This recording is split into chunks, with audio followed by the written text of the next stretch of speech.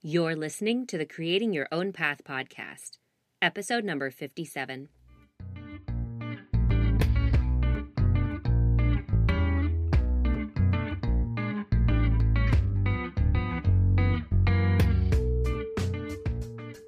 Hey everyone, and welcome to the show.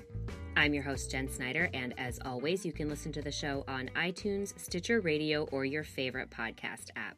You can also catch a new episode each week at creatingyourownpath.com. This week's episode is brought to you by Stride Health, an online platform created to help US-based independent creatives navigate the healthcare sign-up process quickly and efficiently. Head over to stridehealth.com/CYOP to sign up for a free account today. That's stridehealth.com/CYOP. So I'm pretty excited to share today's episode with you guys because it brings me to the lovely home of Grace Bonney and Julia Turshen in upstate New York. Just like many of you out there listening, I have been following Grace's work with Design Sponge for a very long time, and I've also come to truly appreciate Julia's work along the way. Of course, it was wonderful to meet the two of them in person, and in the interview, we actually talk a lot about the wonders of the internet and how important it is to use it as a tool to connect with others face-to-face. We also talk about the process behind Julia's work and how it all boils down to creating something that people can trust, the moments in Grace's career when she has felt the most fulfilled, how moving upstate has changed both their life and work for the better, and what they've been working on recently. I cannot wait for you all to have a listen, so let's just get to it. Hi, guys. Thanks for letting me come to your place to do this interview. I appreciate it. Thanks for coming. Yeah, thanks for being here. All right, so let's just dive right in because I want to talk about your career paths a little bit. You both essentially write for a living, but the content you create is different and your journey getting to this point has been different. So, Julia, we'll start with you. Will you tell us a little bit about your background and kind of how you got to where you are? Sure. I basically have been interested and in love with food since before I can remember. I was cooking from age maybe like 3, and then I really became a self-taught cook by watching television, mostly public TV and like great old cooking shows. And my parents thought the route for a young person interested in food would be I would go to culinary school, open a restaurant, and spend the rest of my life cooking, dinner for other people. And I was much more interested in writing and in school and pursued a liberal arts education, studied writing, studied poetry, which was super, proactive. But always wrote about food. And both my parents were in publishing, so that kind of world felt really familiar. They both worked in magazines. My dad still runs a small business designing books. And so that, to me, felt more the direction I wanted to go into. So I took to writing about food in every book I read for school, and that's what every essay was about. And then pursued a number of... I went to college in New York, which meant that having access to just people who worked in the industry I wanted to work in were in the same place I was. So I knocked on a lot of doors, and I interned in college at Food and Wine magazine. I worked for a TV producer who makes food shows, and I did a lot of kind of random tasks, whatever was helpful. I sort of knocked on doors and then did whatever I could do to stay on the other side of those doors. And then one thing kind of led to another, and I worked on my first cookbook project right out of college, and then everything was sort of relationship-based. And I feel like the best way to describe my career path, I guess, is I've never written a resume. It's all been like word of mouth? Yeah, oh, yeah. Cool. So that was kind of the long and short of it. What about you, Grace? Can you talk about your career path a little bit? Sure.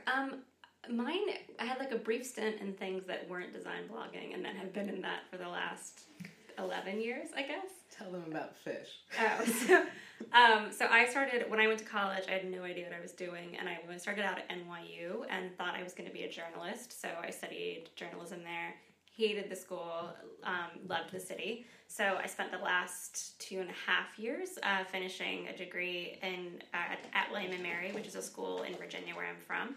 And when I was there, I realized before applying, which was stupid, I didn't check to see if they had a journalism program, and they don't.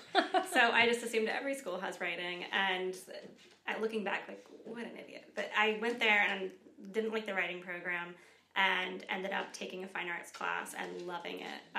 And kind of knowing from the get-go I was never going to be an artist, but it was the one class I really, really enjoyed taking. So I ended up graduating with a fine arts degree with an emphasis in printmaking, and then got out of school and realized, oh, you don't just get a job as a printmaker. That's just not a very easy job to find right off the bat. But when I was there, I'd also really loved music. I was a hippie in college. So I had a jam band radio show, and my thought was I will parlay my jam band radio show into career success, which did not happen. But I did get a job with a record label. It was a sort of indie label that was a subsidiary of a larger one, and they were based in Brooklyn. So the day after graduation, my dad drove me to New York. I used all of my savings to get an apartment, and I started work the next day at a record label, and hated every second of it, but it was really, really fascinating to see how that sort of world works. And I ended up working with the bass player from Phish, Mike Gordon, and I was a huge Phish person. So I loved that part of the job, but just found out pretty quickly that wasn't what I wanted to do. And then immediately thought, okay, well, my other love is art and design. How do I get back into that? I'd always wanted to write for a magazine. So I took the first job I could find in design, which was a PR job. And I had weirdly learned some interesting things in crisis PR in my previous job, because there was a whole bunch of drama around Phish when I was working with them. And so I got to see what it was like to do like sort of crisis management and like deal with bad things PR. So that PR job led me to the other PR job, and at that job I realized what market editing was, and I was like, oh, there's a whole job where you could just write about things that are new and cool and interesting in a field.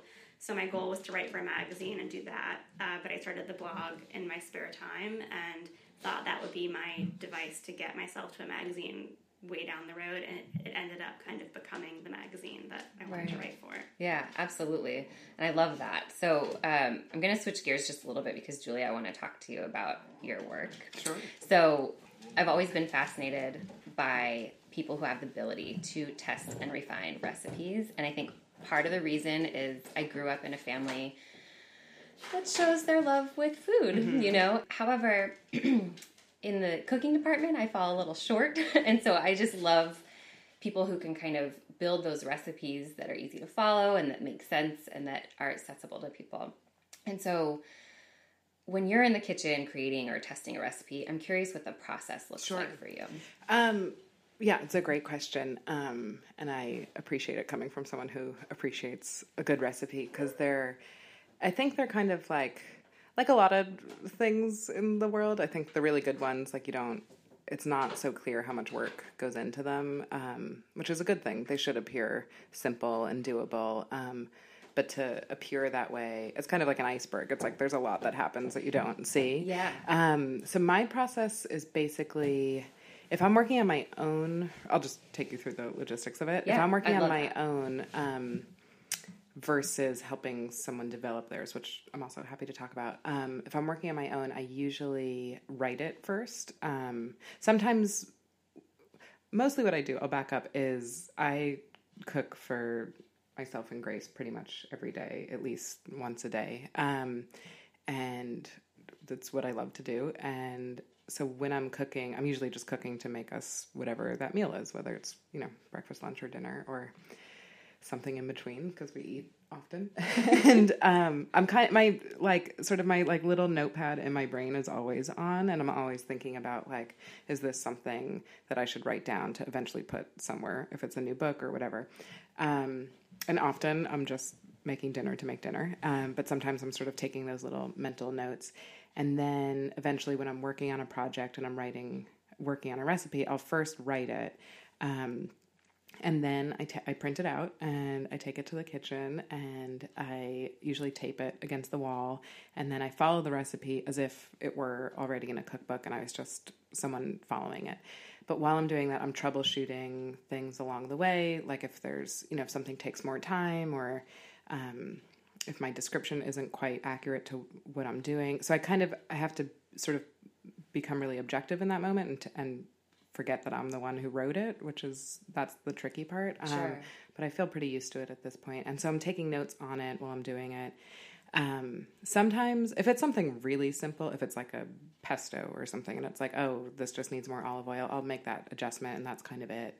But normally it's not that simple, and normally it goes through like a few rounds of testing, especially if it's a baking recipe. You can't really, add more salt and, just change that. You have to see what happens when it comes out of the oven. So it depends on the recipe. It depends on the steps. And I do the same process if I'm testing someone else's recipe.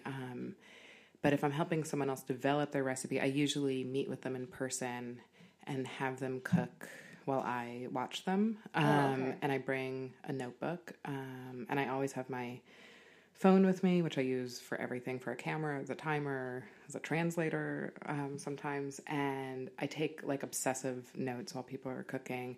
Whenever I can, I try to kind of slip a measuring spoon kind of underneath them or something. I've at times measured ingredients for people before they cook, and then I see what's left over afterwards. Which that requires a lot of planning. But I've gotten like pretty okay at eyeballing. I know the difference between a teaspoon and a tablespoon when someone's pouring it out. But then I take those notes, I write the recipe, I make it at home. And recently I finished working on my own cookbook, which will be out in fall 2016. But for the first time, I've worked with other testers, but never on my own recipes. And I sent out recipes to friends and family with like a list of questions, like, did this require like any piece of equipment you didn't have? And if so, what did you use, or what did you do in that moment? Did anything confuse you? Like this whole, long list. And that was such a useful thing because I wasn't there. And I just, when someone buys the book, I'm not going to be in everyone's kitchen. So it's like, and I had this whole kind of interview process just to really get down to the, bones of all the recipes. And it was so useful to really put them out there without being there. And I tend to be a little bit OCD about a lot of things. So to really just let go and see what happened felt so vulnerable, but also kind of cool. And it was a good, I think, exercise in what will happen next. I was going to say, it's like the first step to what happens when people have the book in their home. Totally. That makes a lot of sense. Luckily it all, for the most part, went pretty well. But there were just a number of things that I would have never thought of. And it's really, I think, speaks to the power of when you invite other people into the creative process. And like a friend of mine, there's a recipe for that required pickled jalapenos, which is an ingredient I love and use all the time. Inspired by my love of taco bars. And my friend Katie, who's a good friend from college, made the recipe. And she called me and she was like, you didn't give me the recipe for the pickled jalapenos. Like, I have to make those before. And I was like, oh no, that's something you buy. And then she was like, but where do I find those? And I realized like, oh, just because that's something I use often doesn't mean everyone knows where in the grocery store they are. So for the record, they're in the aisle, like next to like the crappy, like hard shelled tacos. Okay. Good to know. Yeah. So if you want them. So that was a really useful experience. And then I write them, it's in the manuscript, it goes through rounds of copy editing, that kind of stuff. Right. But that's kind of the process. Yeah. No, I love, it's a lot of repetition. Yeah. I know. Well, and I don't think, people realize that necessarily. And it's not just if you're writing a cookbook, even if you have a food blog, all of those recipes take a lot of work because then you also have to photograph every single step, right? It's like, I mean, there are more recipes out in the world than there need to be. I mean, there's millions. Sure. And I all the time think about like, does the world need another cookbook? And you can Google any recipe. I use the internet all the time to find recipes. But I think the purpose of cookbooks in this day and age, is to provide this sort of curated group of recipes that you can trust. I think the person who tests recipes better than anyone and writes them better than anyone is Ina Garten. And she is so just scientific about her approach and so thorough. And she has this whole process that I just envy because I don't have the time or resources to make that happen on my own, but she hands them off to someone else who she watches them make the recipe. Okay. It's this whole sort of really brilliant thing. And her recipes work better than anyone else's. And it's because she takes the time. And when you spend whatever it is, $30 or $35 on her book, that, you won't fail. So she's selling this trust, which is kind of incredible and really great taste. So I think when you look up a recipe online, you don't necessarily know that you're going to get that. You can get a lot of jumping off points, which is what I think of those kind of searches. Sure. Like their purpose. But to create content that people can use and it'll turn out well. Because you don't want someone spending money on ingredients and then something gets messed up and then they think they messed up or they wasted the money or something. Like that's a bummer. Like that's a huge bummer, and it happens to me often. Yeah, when I do find recipes online, and I'm already, like I mentioned, I'm nervous in the kitchen, and it's partly because you spend money on ingredients, and some of them are. Oh gosh, I have a lobster story that just was terrible because it was stupid Valentine's Day. I was trying to do a damn lobster and it just didn't work, and I was so nervous and like didn't want to mess it up. So that's me in the kitchen, is the nervous Nelly, don't want to mess things up. And so you're right, I go to Ina stuff all the time because you can trust it. And I don't think I've ever, knock on wood, I don't think I've ever failed with one of her recipes before. I don't think anyone has. It's cool to know the process behind it, I think. And, there's a lot of, when you get into the kitchen, especially if you're not someone who cooks all the time or isn't so comfortable in the kitchen, like I feel like there's a lot of pressure and there's a lot of expectation. And I think the job of anyone who writes recipes is to to answer any question you might have before you even know that you have it, and to really take that pressure away. Because at the end of the day, we're just making dinner. It's not the end of the world. Like, it's going to be okay. Like, your lobster can turn into a soup, whatever. Like, it'll be fine. Yeah. So I think to just make that a more relaxed place, at least that's my ambition and what I do. Yeah, no, I love that. Well, speaking of content we can trust, Grace. Now it's your turn. No, good segue. So I've been following your work since the pretty early days. I want to say it was probably like the second redesign by the time I came in and started reading Design Sponge. But since then, a lot has changed in the world and on the internet. And it was, you just celebrated 11 years, right? Mm-hmm. Okay, so it's kind of a big deal on the internet. It's a long time. So it makes me officially old. I think internet years are like dog years. It feels like it, because a lot can change pretty quickly. So I'm curious, when you look back at, the thousands and thousands of blog posts, your books, your show, your radio show, all the conferences and workshops you've done, what are some of the sort of standout moments for you where maybe you kind of looked yourself in the mirror and said, yep, this is why I do this? Do you have any of those that you can share? I have a few. I think that I don't let myself think about those moments too much, because I find that when I feel really comfortable in what I'm doing, I don't work as hard. So I try to constantly focus on things that are not as strong as they could be, or problems within the community that I want to take a shot at trying to fix and things like that. But my happiest or sort of, proudest moments of working on the site usually have nothing to do with design at all, and everything to do with the content we do. That's sort of Biz Ladies is what it used to be called. And it's essentially advice in business, career. Now it's a bit more life advice for anybody that's trying to start a business or kind of make a name for themselves in the creative community. And I think the first one was the very first Biz Ladies event I did, because I used to have a series where I would travel across the country and host these meetups for women running creative businesses or about to start creative businesses. And I would have little stations they would rotate between, and I would bring a local, a tax expert, a legal expert, wholesale person, and I would talk about PR and marketing. And it was free, and they'd be there for an hour and a half. They'd get snacks, and they'd get all this advice, and then they'd also leave with local contacts that if they ever needed to hire, a lawyer, an accountant, or whatever, then they had these 5 people who they knew. So I would do those events, and the very first one I had to test out the concept was in Brooklyn at Design Within Reach in Brooklyn Heights, 2007, 2008 maybe. And I thought maybe 25 people would come at the most, and it was free admission, but you had to bring non-perishable food to donate to New York Cares, which is a sort of a great give back organization. And I remember walking up the stairs to Design Within Reach, and there were over 100 women there, and it was buzzy and electric. And I sat down, and I had not planned for that many people. And I had no idea. I stupidly didn't deviate from my original plan, which was to have our tiny group of maybe 20 people go around in a circle and say their names and what they did. So we did that in a room of 150 women. which was just such a waste of time. But it was such a good, I just remember that moment of like, oh, this has hit something. Right. Like, this is an important thing that needs to be addressed. So that stayed with me. I felt the same thing when I used to do business consulting for women. We would do it like over Skype, and I only did that for a little bit of time because I realized it was really difficult for me to talk to as many people as I wanted to and give them as much individualized attention as I wanted. So that was a good moment, which led to me teaching classes in person, which with slightly larger groups, which I loved. And I think the sort of common thread between all that is working with people in person, and which is such a weird irony of somebody who works entirely online, is I get the most out of actually talking to people face to face.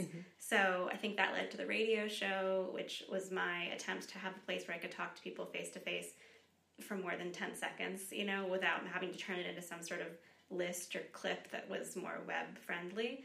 And that radio show meant so much to me, and then led to the book that I'm working on right now, which will be out next fall. Julia and I both have books coming out next fall. And I'm writing a book about women, sort of creative women who are in charge of their own business, whether it's their own fine art practice or a company.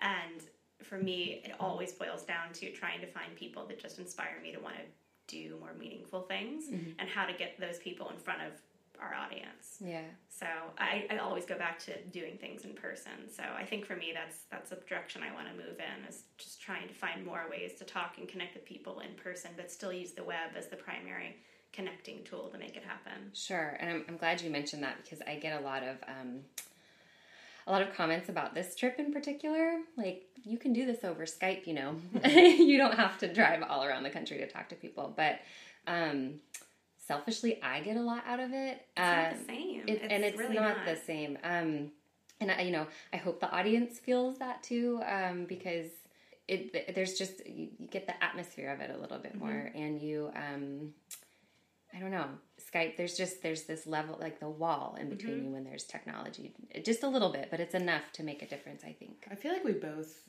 in our work, and I'm sure you feel the same way in yours, I think technology is this amazing way, like, we wouldn't be sitting here having this conversation right now if you hadn't emailed us, if you hadn't, probably gone to Grace's site, like, et cetera, et cetera, et cetera. But the power of technology to then give people the tools to meet in person, I think is like the most exciting thing. I think you speak to that so well.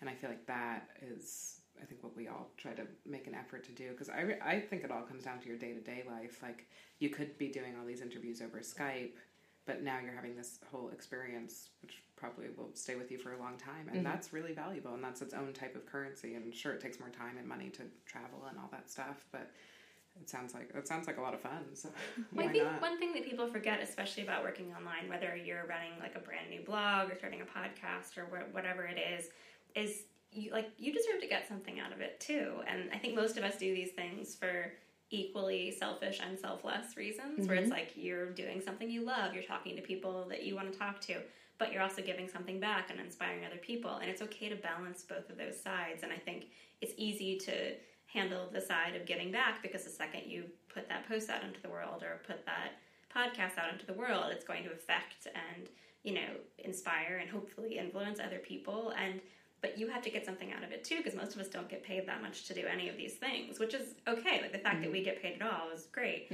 But I think the best thing you can get out of working on the internet is getting a chance to meet people that you find inspiring. And I mean, I feel like half the reason I did the book that I'm doing right now is I really wanted an excuse to get out and meet some of these people that have meant so much to me, but maybe didn't have a connection to the interiors world, so I didn't have an excuse to email them to talk on the site. Right. But then here was this excuse to travel and meet with them in person and take their portrait and ask them questions. And, it cost so much money to travel and do all of that, but it was worth every penny, because those just 30 minutes with some of those people was all I needed to sort of come up with the inspiration or the motivation to keep going for the next few years. So I think it's okay to want to have those in-person moments. They're important. They are important. After a quick word from our sponsor, we will hear from Grace and Julia about their new books, how moving to upstate New York has changed their work-life outlook, and a fun fact about Grace's love of horror movies. Yes, horror movies. We'll catch you after the break.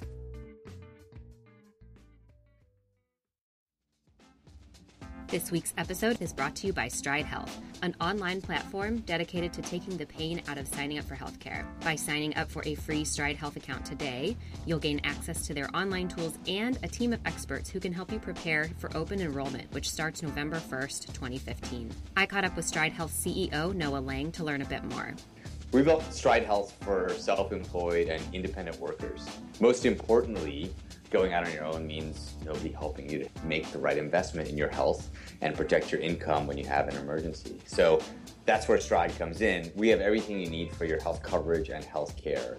And I would say don't forget that you have to pick a new plan or switch health plans starting November 1st of this year.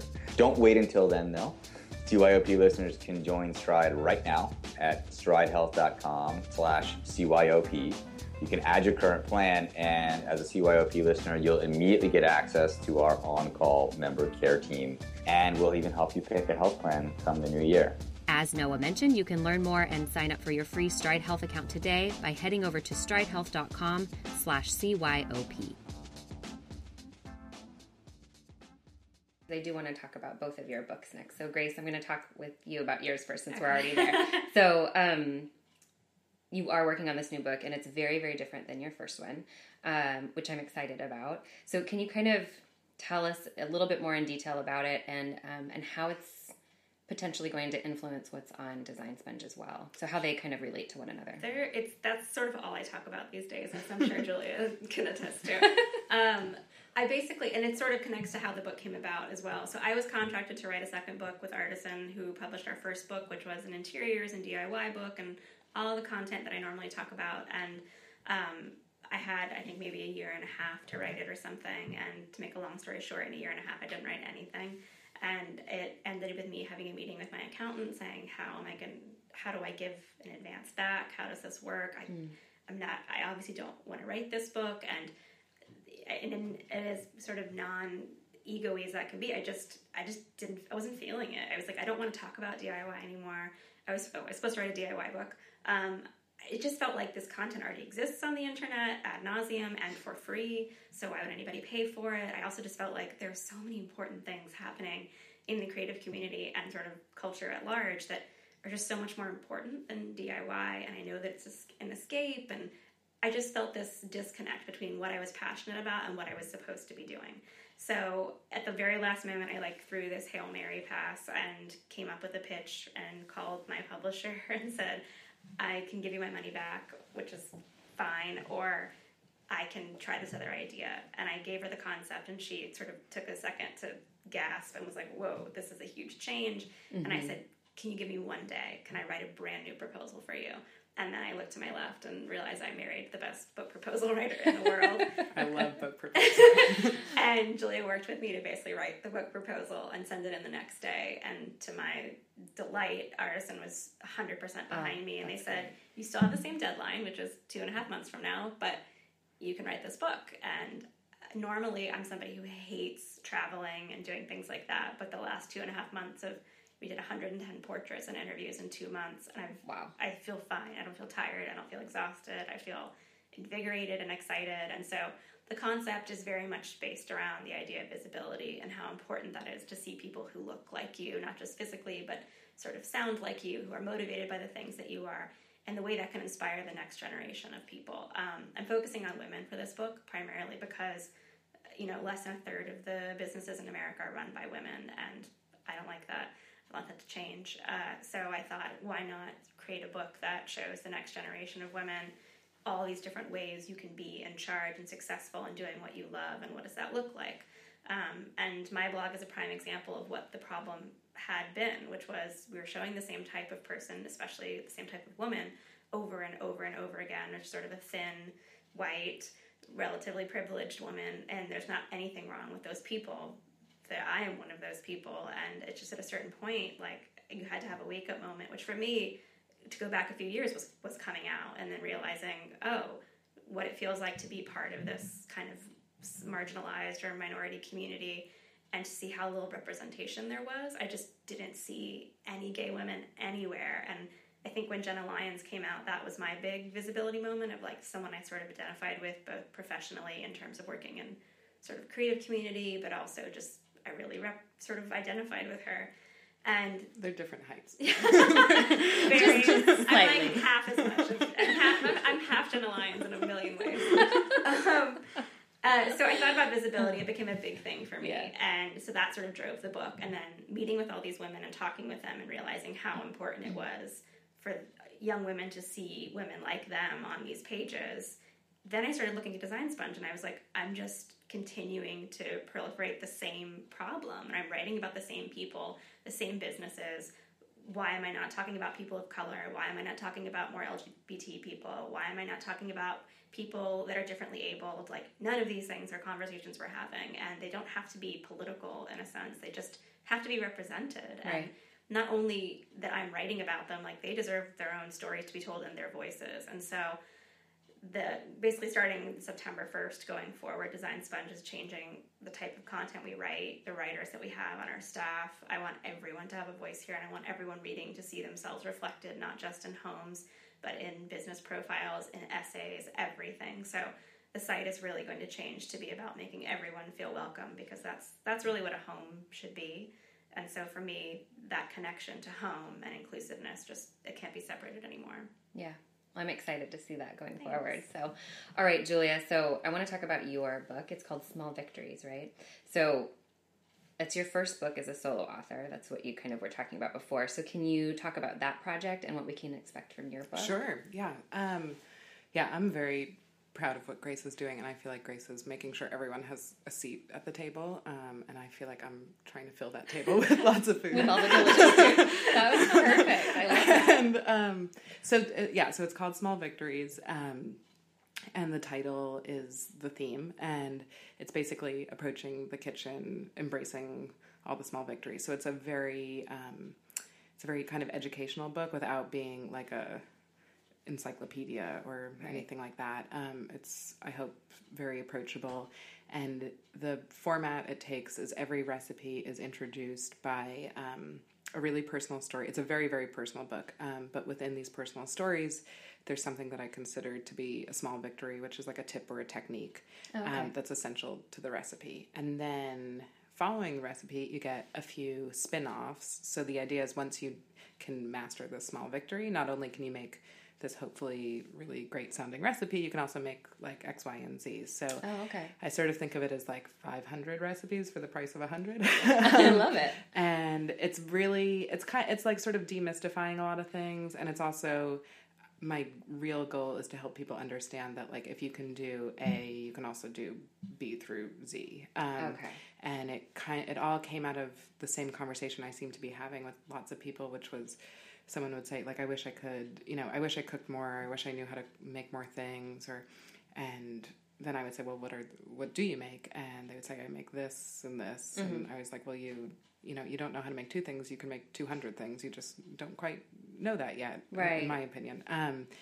And like, I think if you can roast a potato, you can roast any vegetable or any piece of protein. And I think it's really wrapping your head around cooking is this very flexible thing. And I work in the world of recipes, which is super regimented, and I'm not a very regimented person.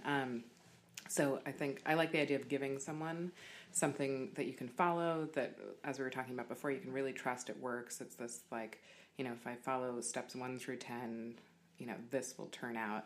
But then it's also, taking away all those steps and just having suggestions and being comfortable cooking, both with the recipe as a guide, but also without a recipe, and just using it as a point of inspiration, which is really how I like to be in the kitchen.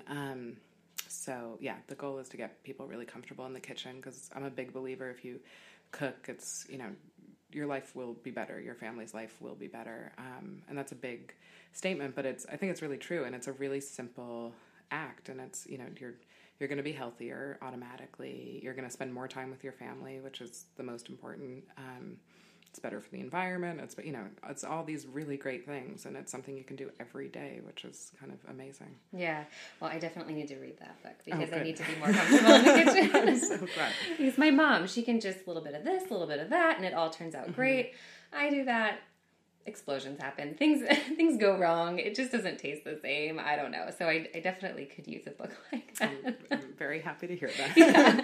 So well, I'm not happy to hear it Well, that, no. but I'm happy to hear the book will be useful. I am. Because, I definitely could use a little support. So, okay. So I kind of want to talk a little bit about how you guys work together sometimes. So you really seem to support each other's work a lot. And I'm curious, I love talking to couples whose work might intersect sometimes. And so I'm curious, when you guys do work together, like say the book proposal or you're on each other's shows or whatever the case may be, do you find that collaborations and things like that come naturally, or do you kind of have to treat it like any other collaboration where you have like set goals and timelines and all of that stuff? How is it working together? I think... Give me the truth. I think first and foremost, Grace and I, from like day one, talked about that we would never work together. In the best interest of our relationship, which is not to say we don't... I think we both work from home, and we are with each other all the time, and I feel like I'm always running everything by you and getting your opinion because there's no one I trust more or think is more intelligent than my wife. And I feel like I can crack a lot of jokes at your stuff, so that's good. You can say whatever you want. And so I think we're there really to support each other. I've never felt more supported in my work until I married Grace. And it's such a resource, I think, for us to have each other in the space we both work in. But we really don't work on things together, but we support each other in the work we do. So like when Grace asked me to help her on her book proposal, I wasn't like, we'll talk to my agent, we'll figure out a contract. Of course. By any means. But that would have been hilarious. But no. But it's, to me, that was like, oh, I have this opportunity to help this person I love make this thing that I think is going to be awesome. So whatever I can do to help that, if I'm there, just, tell me what you need. I feel like collaboration rather than work together is probably the best term, because we do occasionally work together on small little bitty things, but I think they happen very naturally of like, oh, I need to do a short series on Design Sponge on like tips around the kitchen that work well. Like, well, I'm married to the greatest cook in the world, so why wouldn't I do that? But I mean, it's one of those things where I think we both talk to each other knowing we would feel 100% comfortable to be like, I don't think this is a good idea, or like, I think one thing that always pops up living where we do upstate now is we constantly lament, like, there needs to be, like, a great general store or a restaurant, and there's, like, the naive part of me that's like, we should open that together. Like, you cook, I'll run the front, this would be awesome. But I just don't think that either of us want to, like, sort of jeopardize our relationship in a way based on work. But there are so many times, like the book proposal, where I happen to be married to the person who writes, like, the most incredible book proposals. Why wouldn't I ask for her help? And I think I always go to Julia just as sort of a heart moment of just, this is the best person I know. Why wouldn't I go to her if I'm sort of struggling with something and asking her opinion and her feedback? And I think we each have work experience in different fields that come in handy. Like when Julia was starting radio, and I was like, well, here are all the things I did wrong with my radio show. Hopefully you won't make the same mistakes I did. And anything book related, but also just anything, I think, relationship related and working with people. Julia has very admirable relationships with everyone she's ever worked with, and I've never met a person who didn't absolutely love her, who's worked with her or even just come across her. And I don't think She's blushing. I don't think I have the exact... I'm sure that's true. I'm glad you No, it's true.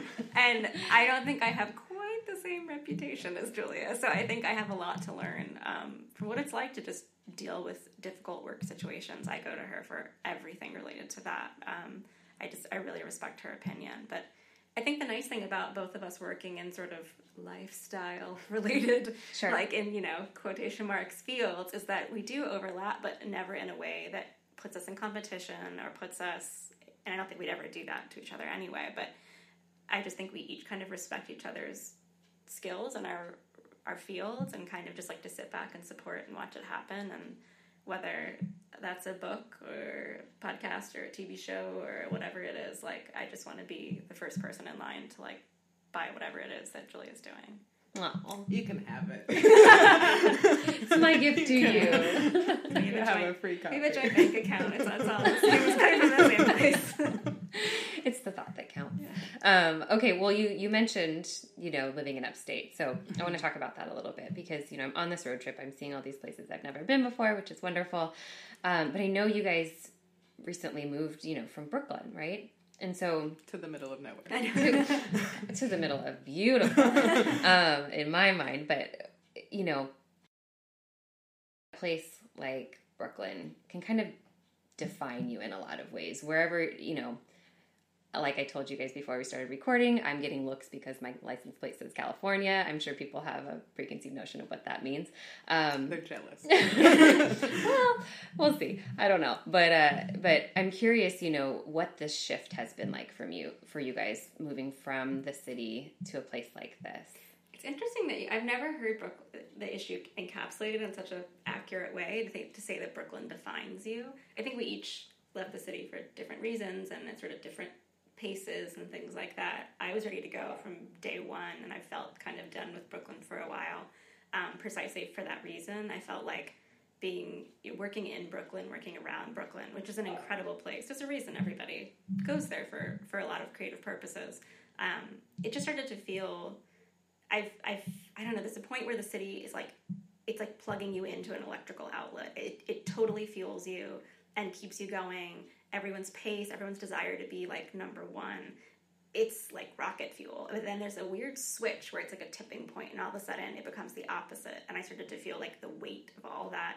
And not necessarily in the sense of like, oh, pressure to be number one, but just pressure to just go at a pace that didn't feel fun anymore to me. And I just thought I could still do my job and work anywhere. And that's the dream part about either of us working freelance. And why are we not taking advantage of that? And when we sort of had a crossover where we each shared a desire to get out of the city a little bit, that sort of just took us on a totally different path I don't think we expected.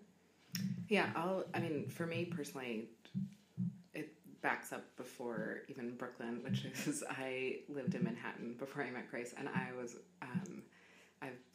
have a lot of friends who remember me saying out loud that I would never leave Manhattan, and I didn't understand why anyone would, and why would you leave the island, and we live in the best place on earth, and you're basically dumb if you leave. And then I met Grace, who lived in forbidden Brooklyn. I see. I think people were more surprised that I moved to Brooklyn than that we got married.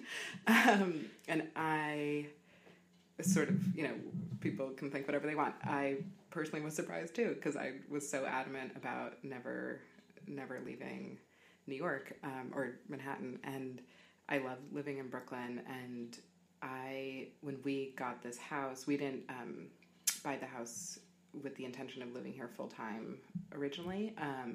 We decided we wouldn't talk about it for 6 months. We wouldn't make any decision for a year.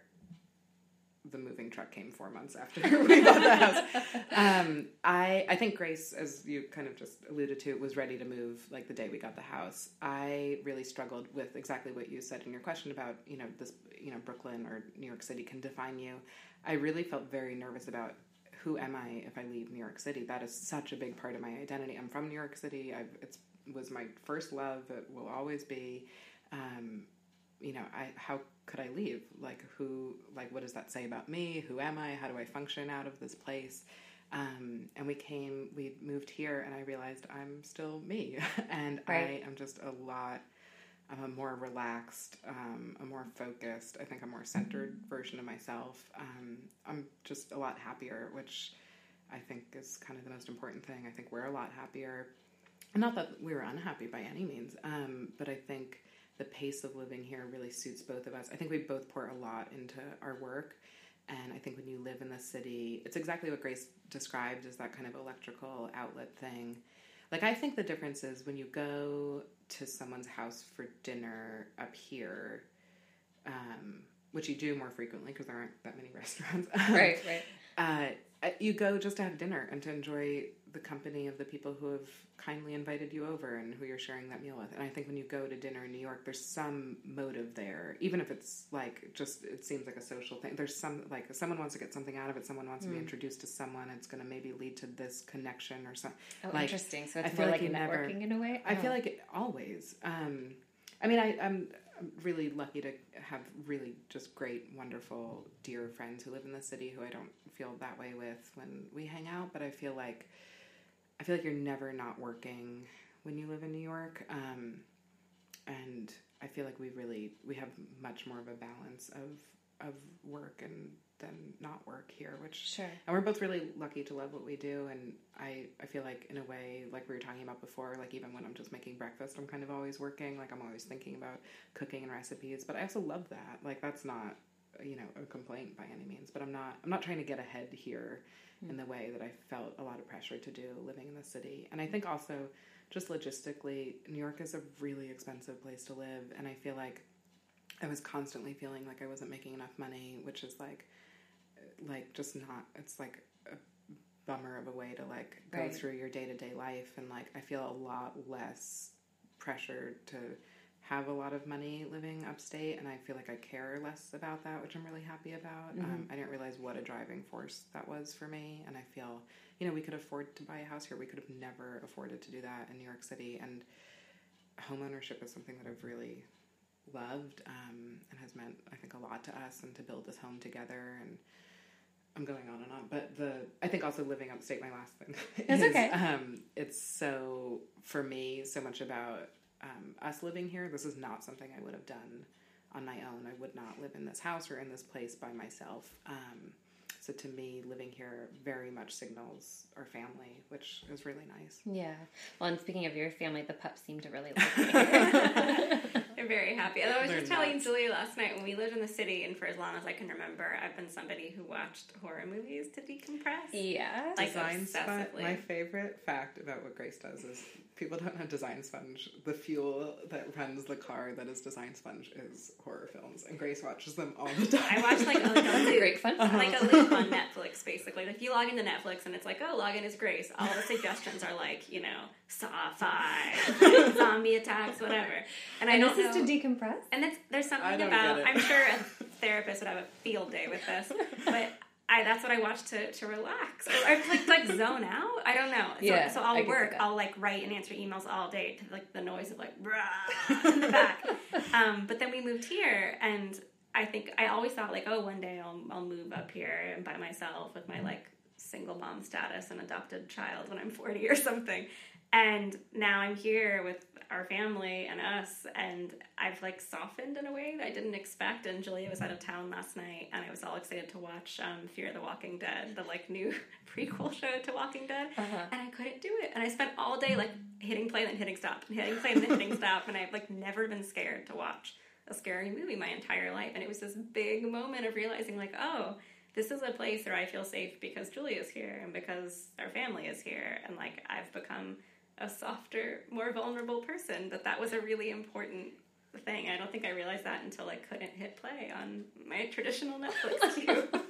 Well, also, horror movies are often set in like Big old farmhouses country in houses in the middle of nowhere. Which is where we're There are a sitting. lot of windows in this house, and we'd need so much plywood to board everything up. It would be terrifying. Logistics, man. Well, I'm glad to hear you guys are enjoying it up here. Horror movies or no, you know. It's really, really beautiful. I can't Thank you. possibly describe my drive up here. It's a special. I feel like we found this special little corner of upstate New York. Which Did you come over the mountain? Yeah. Okay. No. I feel like I when we bought the house, we worked with a wonderful real estate agent who has since, he and his husband have become very dear friends, and I feel like we joke with them about like we're all in on some secret that like we get to live here, and it's like it's not a place that everyone knows about, but it's nice. We're constantly trying to get our friends to move here, though, Yeah. because it's so, I mean, our house cost as much as like a tiny, tiny studio somewhere in the middle of nowhere, Brooklyn. Wow. And I just think to myself, like, why didn't I do this earlier? I mean, it's because I didn't fall in love and meet somebody I wanted to do this stuff with. Right. But it's a really special place. We're really lucky to live here. So has it affected the way you work? Oh, we're both They're both nodding with Sorry. wide I eyes. just realized we're on the radio. For me, it's had a huge effect, many effects on the way I work. Mostly because I now have an amazing large kitchen, which is not something I've had the privilege and pleasure of working in a lot of other people's really beautiful kitchens, but to have my own has really changed the way I cook, and it's made me kind of fall in love with cooking again, which I've never not been in love with that act, but sometimes it's been our old apartment in Brooklyn. I worked on a book for a bakery, so I was testing a lot of baked goods, and we had no counter space. I was plugging in a mixer on the floor in the living room. I set up a temporary table to hold all this stuff and to knead this, and everything was breaking, and it was August in New York, and I was baking in my underwear because I was so hot, but then my back hurt, so I had to wear sneakers, and it was just and it's like, if anyone walked in, they'd be like, what are you doing? What is going on here? So I just admitted that, so that happened. But doing the work I do here, I love what I do. And I now also have we're sitting in my office right now. I have a dedicated space to, I lived in a series of studio apartments before I met Grace. And I basically worked out of the same tote bag for about 10 years, where I would put my computer and all the papers I was working on, spread them all out when I was working. But then if I didn't put them back in that tote bag, I would feel like I couldn't shut the door to the office, but now I literally can, which is kind of an amazing thing. So the space that I have to do my work has really changed the way I work. But also, like we were talking about before, about the energy you get in New York City, which is on the one hand amazing and unlike anywhere else, but it can also be really exhausting. Like I have a really hard time saying no to anything, donuts included. And anytime I got an invitation to have a coffee with someone to, pick my brain or pick theirs or anything like that in the city, I said yes to all of it. And I spent so much time. I mean, I enjoy meeting people. That's not my complaint. But the amount of time I spent sort of doing that networking thing that didn't excite me. What excites me is cooking and writing it down so other people can do it. And I get to do that here, like, end of story. Having a real defined way to say no to things has been really great. Okay. What about you, Grace? I think for me, the most important thing was just leaving a large metropolitan area. Even though, I mean, to be quite honest, like the majority of the Catskills and the Hudson Valley where we live is former New Yorkers. So it's not like you've really left the city in this big of a sense if we had moved to actual upstate New York, which is beautiful and wonderful. It's just not quite the concentration of former. We're not that far away from the city. Yeah, we're like 2 hours away. We talk about it like we're in another country. I think leaving the city was really important because it made me realize how focused I had been on all Brooklyn, all New York, all the time. And I knew I was. I just didn't even realize how much I was until I left. And I think it was a very important shift from okay, I don't need to talk about New York as much anymore. I need to realize the majority of human beings live outside of these large cities that I'm so familiar with, and that it's important to write about and talk about and give platforms to people who don't live in these areas. But it also signaled this shift for me where I was like, I want to slow down. And that was my worst nightmare of leaving the city. It was like, I will slow down, become irrelevant, and just fade into nothing. And which is fine if that's what you're going for, but I wasn't quite ready to give up the site just yet. But I realized slowing down isn't a bad thing. It was whatever chapter I'm on now. It was the next chapter. And I was so paranoid of there's going to be somebody younger and faster and more connected. And then, there always is. I'm not that person anymore, and it's okay to not be that person. The natural order of things, whether it's in print or online, is for someone else to succeed somebody else and to be the next version of that person. And I think it's exciting now that I've kind of had that realization. It's I'm not the young 20-something who can stay up all night and go to every show and be at everything and write about everything before everybody else does. That's just an obsession that I don't need to have anymore. And there's nothing wrong with it, but there's a new 22-year-old and now an 18-year-old or a 17-year-old vlogging about it that, can do that way better than I ever could. And the right, course of things is for that person to do that. And for me to slow down and start writing about longer form things or things that are more about work-life balance or whatever my next chapter is. And instead of seeing that as some sort of demotion, I realized that was just sort of the natural order of progression of publishing. And so that's been a really nice realization to be I don't have to do those things anymore. And for the first time ever this year, I didn't go to any of the trade shows in the city. And I had a little twinge of fear of missing out. But for the most part, I just thought I don't actually want to be walking around Javits all day. This is really nice to take it off and let somebody who's 22 who works for me go have fun doing that for the first time. So I think getting away from the city has been a nice realization that unplugging and slowing down isn't a slow death. It's just the next chapter and being excited to watch the next generation come up and do those things that used to be so fun. Right. No, I think that's must be freeing to kind of come to the realization that it's okay that that's happening. Yeah. Because it is happening to all of us in whatever industry we're in. So, and talking about different industries, I'm curious for those listening who might be interested in launching into a creative career, regardless of industry, what advice do you guys have for them? I used to answer that question the same way, which was to like figure out what makes you different. I don't think that's like I think everyone's different now. I think the wonderful thing about the internet is it's given people a platform to celebrate their difference in a way that now is almost ubiquitous. But I'd rather have that problem than everybody looking exactly alike. So I think right now, if you're going to start a creative career, it's to know what your purpose is, not what makes you different, but why do you want to do this? Because that separates whether or not it's a passion project or if it's a career. And I think if you want to do something because it's fun and you like, talking about fashion or whatever it is, in your spare time, then like, great, you could start a YouTube page or a blog or a Tumblr or whatever thing you want to start. You can start that for fun, and you don't have to put any pressure on it to be something that produces profit or draws a certain amount of readers or whatever, which is great. But if you do realize, like, oh, I want to do this because I want to, like, do this job next, and then I want to do this thing, and I want to progress in this career, and I want it to support me, and I want to travel. If you want it to be a job, then I think you definitely need to know from the get-go, like, how to set this up in a way that will connect with people and how to, set up a platform that best expresses what your mission is. But I think having a mission is important. I didn't have one starting out, but I was fortunate enough to be in the beginning of, like, the blog community where, there are people who had been live blogging for years, way before I even knew what a blog was. But for the sort of professional lifestyle blog community, nobody even thought about having a business plan or a mission in the beginning. So we all just kind of lucked out that there weren't enough of us to compete against. But now that there are like 1 billion people producing content on the internet, people who have a real mission to what they're doing stand out. Whether or not they look, act, or come from a different or interesting, unique background, if they know exactly what they want to do, they just kind of sort of speed forward faster than other people. And it's okay if you don't want to do that. Right. But knowing what your mission is a great thing to sort of separate you from, is this passion, is this work, and then to help you kind of move forward. Well, and having a mission doesn't mean that your work has to look a certain, it doesn't mean you just have to do one thing. Yeah. I think, it's one of the things you guys do so well is you do a lot of different things, but it all falls under whatever your umbrella is. I feel like we live in like the slash culture. Yeah, like absolutely. Slash this. Yeah.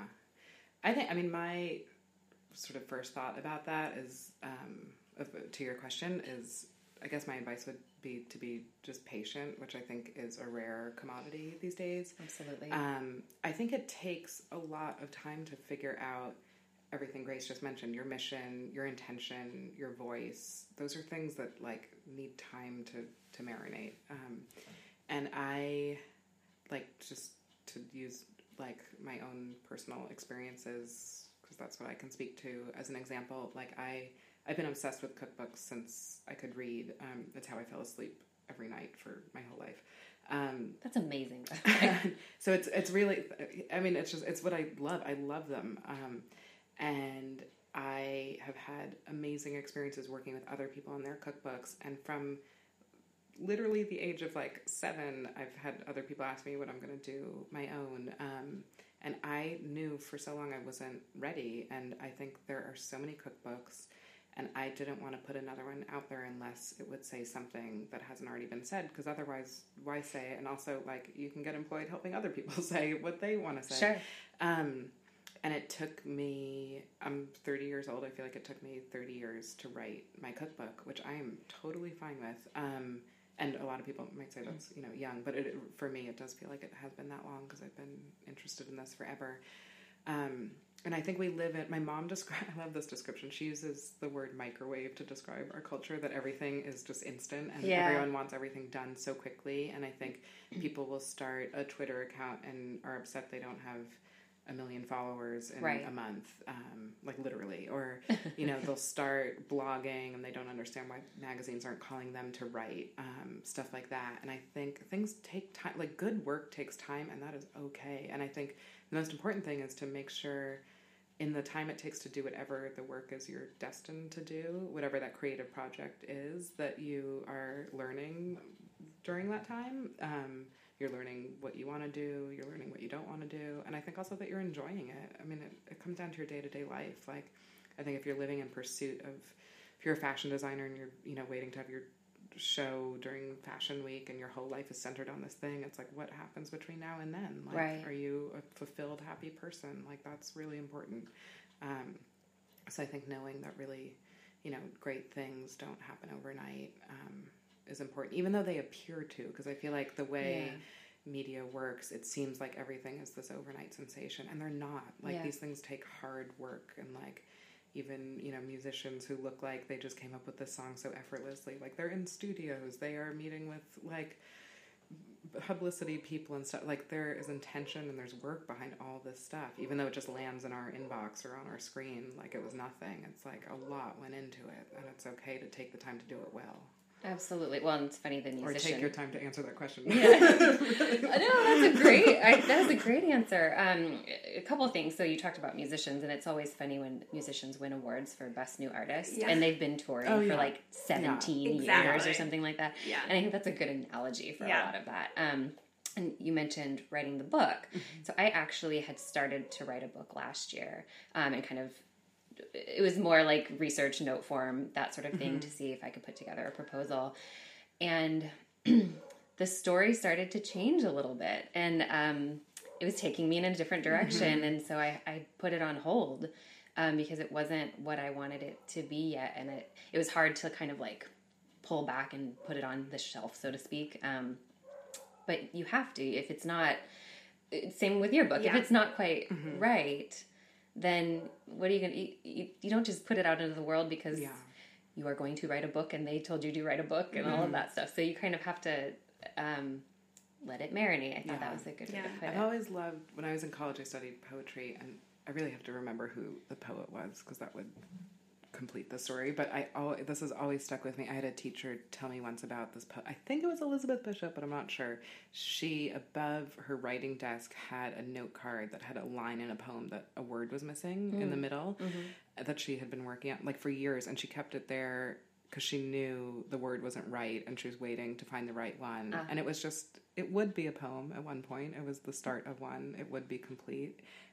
But it wasn't quite there yet, and she didn't have the word at the moment, but she knew it would come. So to trust that process and just know that, like, it will happen, and it's okay to put something on a back burner for a little while. Let it I've always loved that. Yeah. I think, like, speaking to, and when Julia was talking, it reminded me of something that I wish I had known when I started, which was that if you're going to work in any career for a long time, which on the internet could be like 5 years, is that your opinions and your thoughts and your mission or your voice, all those things will change. Like, there's no way to work online and not be affected by what you see, who you meet, and what's happening. And I think whatever your goal is when you start out might totally change by the time you're a few years in, and that's completely okay. And you might say things or publish things or do things that, like, you could look back and cringe at, and we all do that.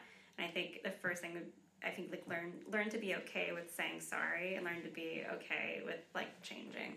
And that's, if you're not okay with those things, you get stuck in these like rigid definitions of who you are and what you do. And I think the people who can't loosen those things up and kind of ride the internet like it's a wave, basically, they're the ones who kind of like fall off a little earlier, because the people who are going to be around and working there for years, like, you've got to constantly be kind of moving left and right and changing and allowing yourself to react and grow based on what's happening around you too.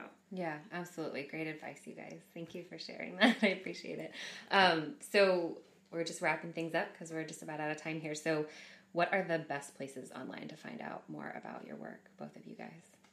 I have a website, which is just my name, juliaturshan.com. It's not very fancy, but it's all there. It's very you. I love it. I was going to say, I got a lot of information out of it. Oh, and I really take a lot of pleasure in Instagram. I think it's like it's the only social media thing I use. I think it's fascinating. I feel like the amount of like things I've learned and people their work I found out about is great. So okay, where can you find you? I'm active on Instagram. Not Julia Turshan. Is that what you say? Yeah. You're active. Yeah. You sound so old. You're active on Instagram? Your handle's Turshan, not Julia Turshan on Instagram. Okay. Correct. Yeah. Everything I do is just at designsponge.com.